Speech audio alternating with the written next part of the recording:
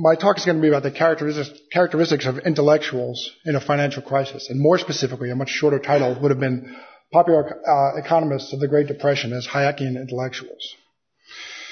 And I'll start with this. See, Finagem is my firm. I'm a trader. I've been a trader for about a decade and a half. And over time, I've become a sort of a buff of economic history and more specifically financial market history. And so I found that everything I read about the Great Depression, there was some reference to popular economists. For example, Francis Townsend, Huey Long, all those fellows, Father Coughlin. And the thing was that even in Rothbard's America's Great Depression or in Ray Moley's After 7 Years and many others, they allude to those few, but they say that there were many more. They say that there were, in some cases, they say there were dozens. So what I did was I essentially set out to try and find as many of those as I could. I wanted to first kind of catalog them and summarize them. And then what I wanted to do was I wanted to look for the high-level trends and recurring themes, and then finally, using some analytical framework, which I hadn't yet determined, look for even deeper significance kind of analysis. And I did so, and it took over my living room. And what the criteria I set from the beginning was I wanted books, pamphlets, transcripts of speeches, all that sort of thing, magazine articles that were published between 1930 and the end of 1939 that were American, and more specifically, they had two distinct elements. They had to both posit a cause for the Great Depression and then offer a specific solution, whatever it was. It took me about 2 years, and I came up with 171 specific plans. Move on from there. Okay, so then I had to determine essentially what framework I was going to look at these folks from, and I determined right away that I needed something to kind of analyze intellectuals. So there are three, now there's four, but at the time, 2 years ago, there were three competing, I consider three competing approaches for analysis. One was Julian Benda, who some of you are familiar with, The Treason of the Learned, which was written in 1928. The second, of course, is Hayek, his article in 1949 about the intellectuals and socialism. And the last was a book published in 1969 by a guy named John Gross. The only picture I could find of him, he was drinking wine, so I might have to choose that guy. But his book was called The Rise and Fall of the Man of Letters, and all three look at intellectuals, public thinkers, and public crafters of opinion, and give a way of looking more closely at what they do. And of course, I chose Hayek. So moving on. Hayek in his article, by the way, he mentions, if you read it, you can figure out about 9 or 10 characteristics of intellectuals. And I've looked at all of them, and I've chosen 4. The 4 that are the most interesting to talk about this afternoon. Okay, so here's the first one. The first one is that Hayek's first point is that intellectuals tend to be people who understand nothing in particular really well. Their knowledge intends, in fact, to be rather superficial. They're not in possession of any special wisdom. And that is much to their credit, if for no other reason than because what their job really is to take disparate information out. They take a concept from a textbook, a personal anecdote, articles, and what they do is they craft that into a narrative, which they then put out through articles and all that sort of thing. And this was certainly the case in the Great Depression. And their lack of expertise was much to their credit. And it made their message that much more, I guess, attractive because economists had been so wrong. So people started to say, well, what do these guys have to say? And so I have a few examples. Well, first, this slide here shows the breakdown of that 171 individuals, dominated by writers and activists, academics, business people, all the way down to a couple of actors, a soldier, and a poet. And a few that I couldn't even tell. Some people wrote under pseudonyms and stuff, so that was hard to figure out. And by the way, I have an asterisk by academics. Those were mostly economics and sociological professors with a couple of psychologists as well. Now, here's one. This was Alfred Jones' book. It's called "Is Fascism the Answer?" And this is interesting because throughout the book, Jones says very clearly he's impressed with the value. This is like 1932 or so. He says, I'm impressed with the value of fascism. Space doesn't permit a detail of their marvelous progress under Mussolini. He praises the fact that they've imposed a shorter working day, which he believes is responsible for the lower levels of unemployment at that time. It's a system of marvelous simplicity of economy, and he insists throughout the book that Mussolini's planned economy provides the essentials to economic recovery. But in the last couple of pages of the book, he says, well, I have no real training in finance or economics, and I presume to cover no such topics. So you get that at the end. This is a picture, and of course, one of the caveats that Hayek adds is it'd be a fatal mistake to underestimate their power for this reason being that they have no expertise. And this is a picture of a woman whose name is Goldie Layden. Goldie Layden wrote a book called Distributism in the early 1930s, and she offers not only cause but also a solution not only a cause and solution for the Depression, but also a key to permanent prosperity. And that key is, of course, take women out of the workplace. So what she says is that all women should be forced to stay at home, or they should be pensioned out of work. And her logic is, first of all, that women are taking men's jobs, and also that women not being at home, and this is the 1930s. I mean, how many women were there in the workplace as a percentage? I don't even know. But the one thing that she says is that it's also women being in the workplace has taken away that sort of home economic instinct of women. So budgets are all screwed up, and that's one reason why we're in the Depression. And she, by the way, is the poet. So I should mention that. She was called the Female Poet Laureate of America. And the thing that's interesting about this is that this picture added here is of a group that was called the Farmers National Holiday Association, and they were a kind of a militant left-leaning group, which actually, for the simplicity of her view and for the fact that she's a poet, they adopted her as one of their pet economists, and they were fully on board with her. And this was several thousand people, tens of thousands, I imagine, who adopted her as one of their pet economists. And they were responsible for a number of violent attacks, including one death across the Midwest in the early 1930s. And in one case, pulled a judge out of a car who had upheld creditors' rights and threatened to lynch him. So, not being credible doesn't necessarily mean being dismissible. Here's a few others. Top left is the ham and eggs plan. I don't know if any of you have ever heard of that. That was proposed as a plan in California, but the backers of the plan had every inclination to make it a national plan eventually. And it was run by a guy whose name was Roy Owens. And Roy Owens billed himself as an engineer economist, which is an interesting title because it recurs constantly throughout this period. And Roy Owens, it turned out, there's a sociological law. I don't know what it is. Maybe I can posit it here, and that is that when organizations reach a certain size, they get investigated. I don't know what the size is, but there are people who do exposés and things. Anyway, when ham and eggs got big enough, an investigation showed that not only was Roy Owens not an engineer and not an economist, he didn't even graduate high school, and he was an ex-felon. So they even knowing this, a few years later, this organization had 330,000 members. And it was on a proposition in 1928 to become either a new branch of government or to occupy some government positions. And they only lost 1.14 million to 1.39 million. So despite having a lack of credibility and no official credentials doesn't in any way dampen the message of a lot of these groups. In the middle, the utopians are coming. That was a group of, it was kind of like a technocratic group, if you're familiar with the Technical Alliance and all those guys, but it also had some mystical elements about business cycles and all that sort of thing. And despite the fact that the guys who ran it were actors who professed from the very beginning no economic experience or financial knowledge, on June 23rd, 1935, over 30,000 people came to the Hollywood Bowl to listen to their speeches. And then the last I mentioned here, of course, is Townsend. It was only when Francis Townsend got in front of Congress and was confronted by a few congressmen that it turned out that his plan, which involved what he billed as a very small tax to kind of pension people at that age, I guess was over 60, would have cost half of the national income. So it would have, in some cases, multiplied, final retail prices by a certain amount. And another personal aside is that I love the response that they had when they were trounced in front of Congress. They went back to the drawing board and they came out with a new motto, and the motto was "Honor thy father and mother." So they tried to appeal to your, if we can't do math, we can at least respect the elderly, I guess, or something like that. So. The second point of Hayek is that intellectuals generally judge all particular issues exclusively in the light of certain very general ideas.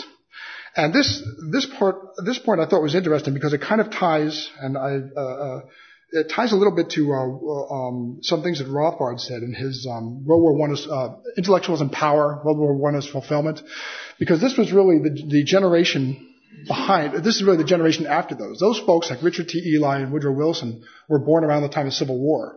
The average age here of these folks was roughly, the average age of this 171 person was roughly, they were in their late 40s. They tended to be born in about 1882, which if you look at the events in their life, it's sort of telling. They were in their early teens during the Panic of 1893. They were going to college and school during the entire Progressive era. Their students tended to be, their teachers rather, tended to be those people like Ely and Woodrow Wilson and a lot of the progressivists, Dewey and all those guys. And once again, I mean, I'm not going to go through all these, but there are dominant themes. Some of the dominant themes are, of course, Darwinism and scientism, which they just called science, but it's truly scientism. That fellow in the middle you see up here,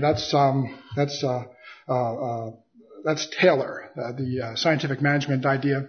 Of course, Edward Bellamy's looking backward. That's the War Industries Board. Roughly 20% that I could count, at least of those who mentioned it, roughly 20% of these 171 individuals served in some capacity with the War Industries Board.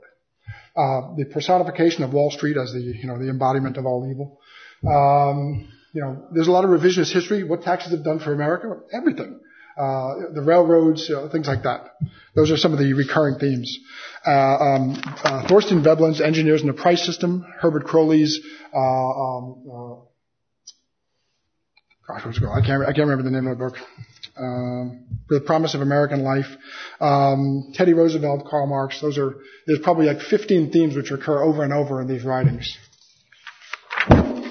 And that's somewhat reflected in their attribution. This is the overall attribution among these individuals for the causes of the Great Depression.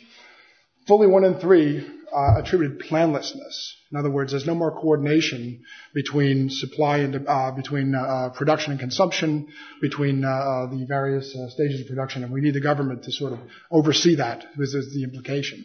Overproduction, largely because a few years before the Great Depression, two fellows, I guess it's Waddell and Catchings wrote a book where they posited the possibility of overproduction and underconsumption and causing economic disconnects, a lack of purchase power, those guys down on Wall Street, and et cetera, et cetera. Interestingly, 5 attributed the cause of the Great Depression to government, and 2 of those said the government wasn't vigilant enough. We need much more government, otherwise this will keep happening. So let's go on here. Okay, a third point that Hayek made was that the power of their ideas grows in proportion to their generality, abstractness, and vagueness. There are huge dividends to be paid by not being specific. And even if you are familiar with your subject, it is in their interest to be as vague as possible. And second, that the climate of opinion of any period determines the importance of new facts and opinions. In other words, if your message is going to be derailed by new information, you need to integrate it. If it's not, you just pretend it's not there. Or more specifically, as Huey Long said, never explain.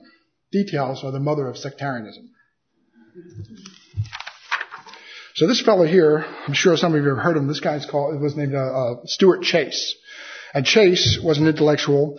In many ways, he is kind of the quintessential popular economist in that he was an engineer, trained at MIT, became an accountant, served in the War Industries Board, made a trip to Russia in the late 20s to kind of see how their experiment was going, wrote some articles. And throughout the 1920s, he was a pretty prominent member of the technocratic group. He studied with Thorstein Veblen and all those fellows. And so he was in a prominent position. He was highly visible during the Great Depression. And what he first said in 1930 when the crash occurred and when the Depression started was he attributed the cause to psychology, just negative psychology. It'll be over in about a year. Everything will be fine. And he made some light references to a need maybe for more regulation. He was kind of noncommittal about all that. And in 1931, as unemployment grew and as businesses started floundering, he changed his attribution of the crash to overproduction. He cited a need for more coordination, whether voluntary or coerced, among business and the government. And in 1932, as we move on. Yep. Took a pretty sharp turn to the left. Called Marks of Profit, endorsed the nationalization of industry and an inflationary campaign to spur spending. Further still, in 1933, he wrote an article for Harper's called If I Were a Dictator. And in that article, he not only advocated complete control of industry and finance, but also nationally enforced birth control policies and sunbathing resorts all across the country. You could see how that would help the economic environment as well. Right? But then, like that boomerang, he came right back to the middle in 1934 and endorsed FDR, saying that the road to recovery would be through functionalism, which he never defined. But whatever functionalism is, this guy had it. Yep.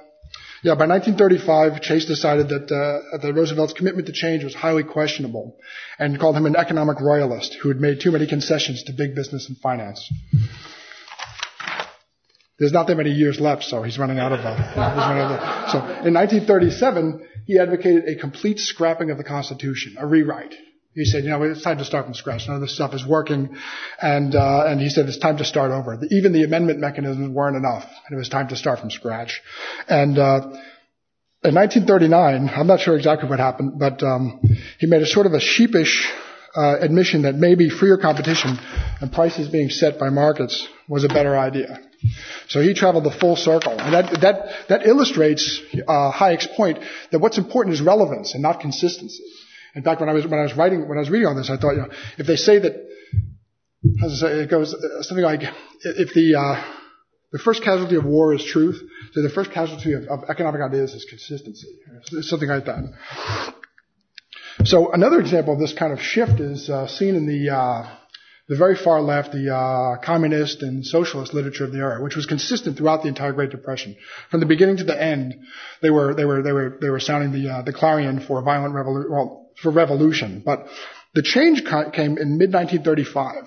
Until then, all the literature was this kind of thing. It was rife with the language of class warfareism, violent revolution, all that kind of thing. There was a writer from New York named Akiva Lew who wrote a book where he basically said, to arms. Everybody get your rifles, go down to Wall Street and start killing traders and brokers.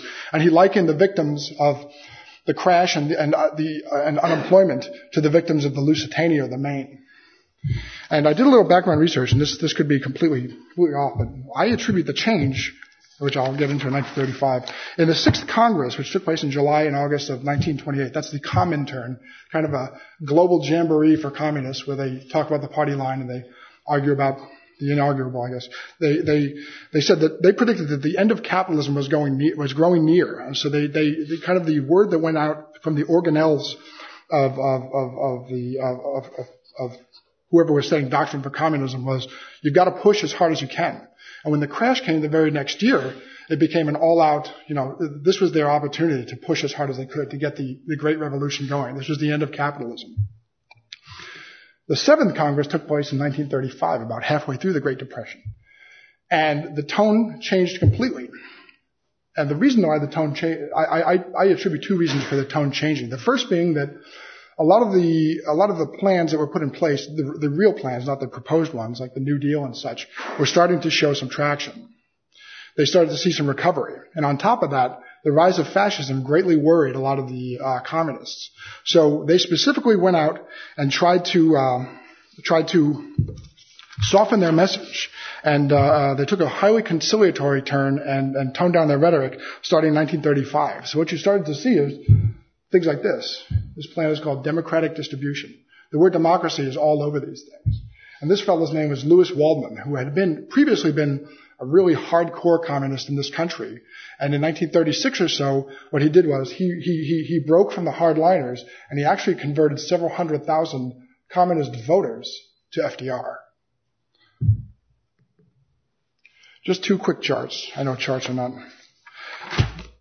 This has to do with the climate of opinion. And what I wanted to demonstrate here was I charted basically changes in the Dow Jones Industrial Average with the number of plans that were issued within the following 6 months. And you can see a very strong relationship here. And this has to do with that climate of opinion. As the market gets worse, as that sort of, if you look at the market as I do in some contexts, as a sort of great voting mechanism, as the environment gets worse, as the economic outlook gets poorer, there's a rush to judgment, and there's a whole bunch of there's sort of this rush to introduce alternatives and that sort of thing. That's all I meant to show here. And then this isn't going to come out really well, but what I sought to show here were the colors, the bands, are with each planet came out during the Great Depression, what they attributed the cause of the depression to.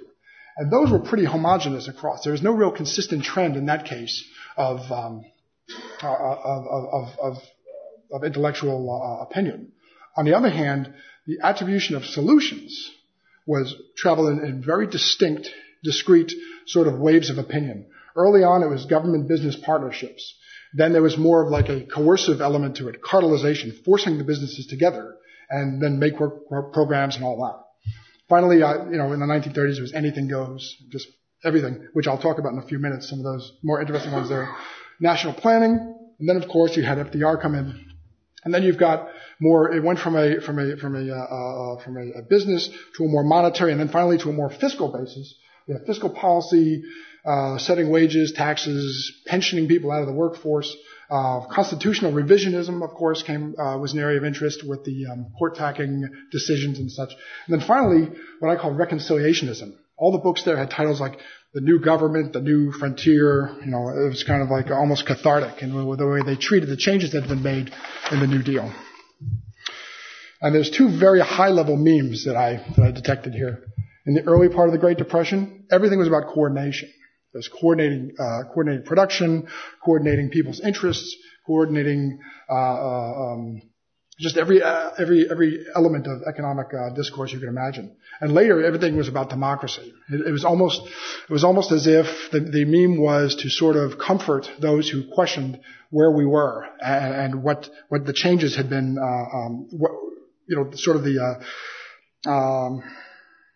It was almost it was almost cathartic. It was almost like they were saying, "Don't worry, this is what we have here is real democracy now," which is arguable.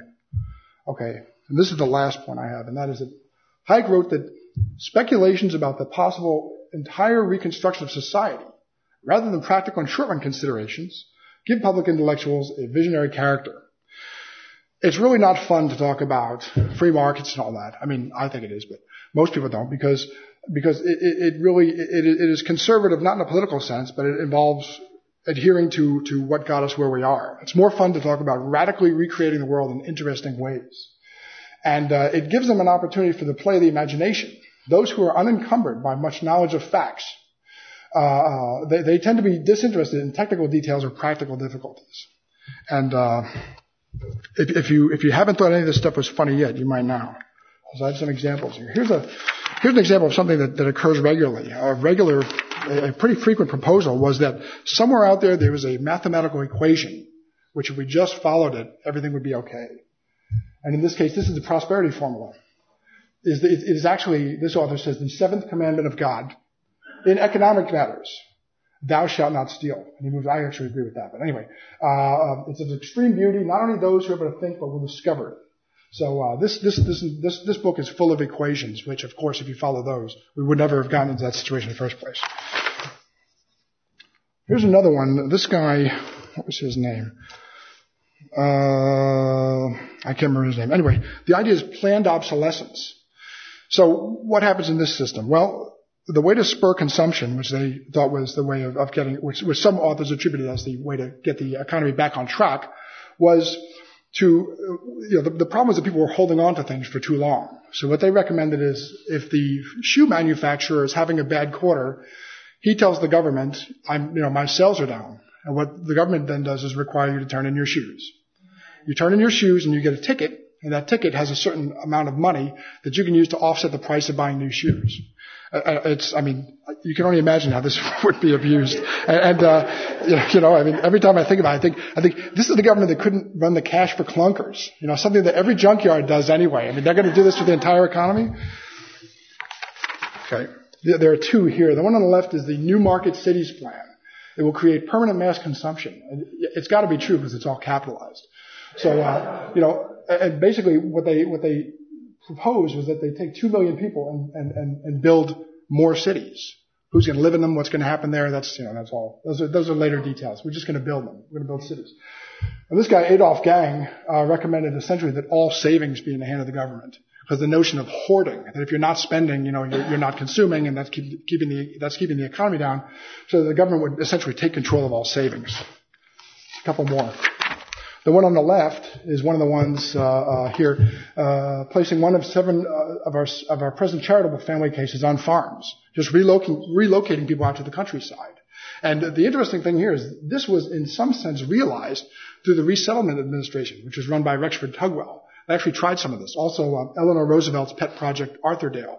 All of these were notions of resettlement of individuals out to the countryside, thinking, I guess, that they had to more evenly distribute the populace or something like that. And on the left is this book is called Capitalism and Communism: A Reconciliation. This is a great one. So this guy's a professor, and he said, there's really no way of determining whether communism or capitalism which one is better. So why don't we have a huge contest? So what he proposed was that there would be metrics proposed, such as longevity and GDP, quality of life metrics, and that the two governments would agree to not compete with each other, would compete over a period of 10 years, and then a winner would be declared. Now, I can't even measure the levels of naivete it takes to think that one government would say, "You're right, we lost, we'll step down." The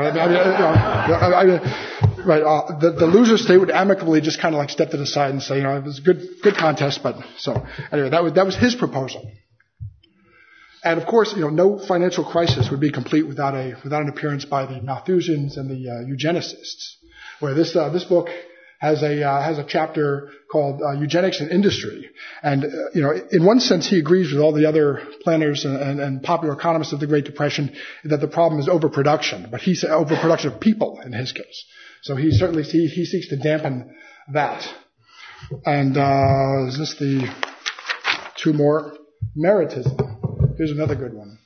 No more money. Let's get rid of money. It's a problem. Instead, what we do is the government decides what you do, or rather what the point value is of what you do.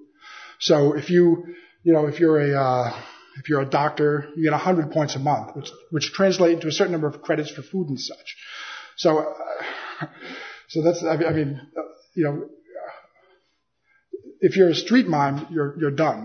You're not going to make it. But I also like the idea that the government, if there's anybody who provides less real value than the government, the idea that the government would be in charge of determining who has value or what they do just, it staggers the mind.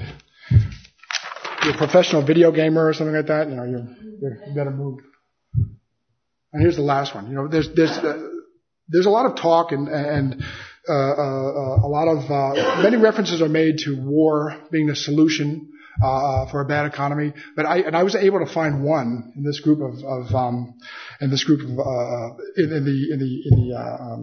this universe of popular economists. This is a kind of mysterious army officer who recommended in 1935 that the best way to get out of the Great Depression would be to essentially wage war against Canada, Mexico, and take control of the hemisphere from the North Pole to Panama. And, in case you think this is a bad idea, first of all, he says, a real American doesn't shudder and shrink at the notion of blood spilled on the sands of time. Right? So, especially when great affairs are in the offing. So, but hopefully that comforts you. Hopefully that'll get you where you're going. And it's also interesting that a huge part of this book is dedicated to fighting communism. But one of the core beliefs about the communists hold about capitalism is the necessity of imperialism. So he's sort of playing right into their hands with this proposal.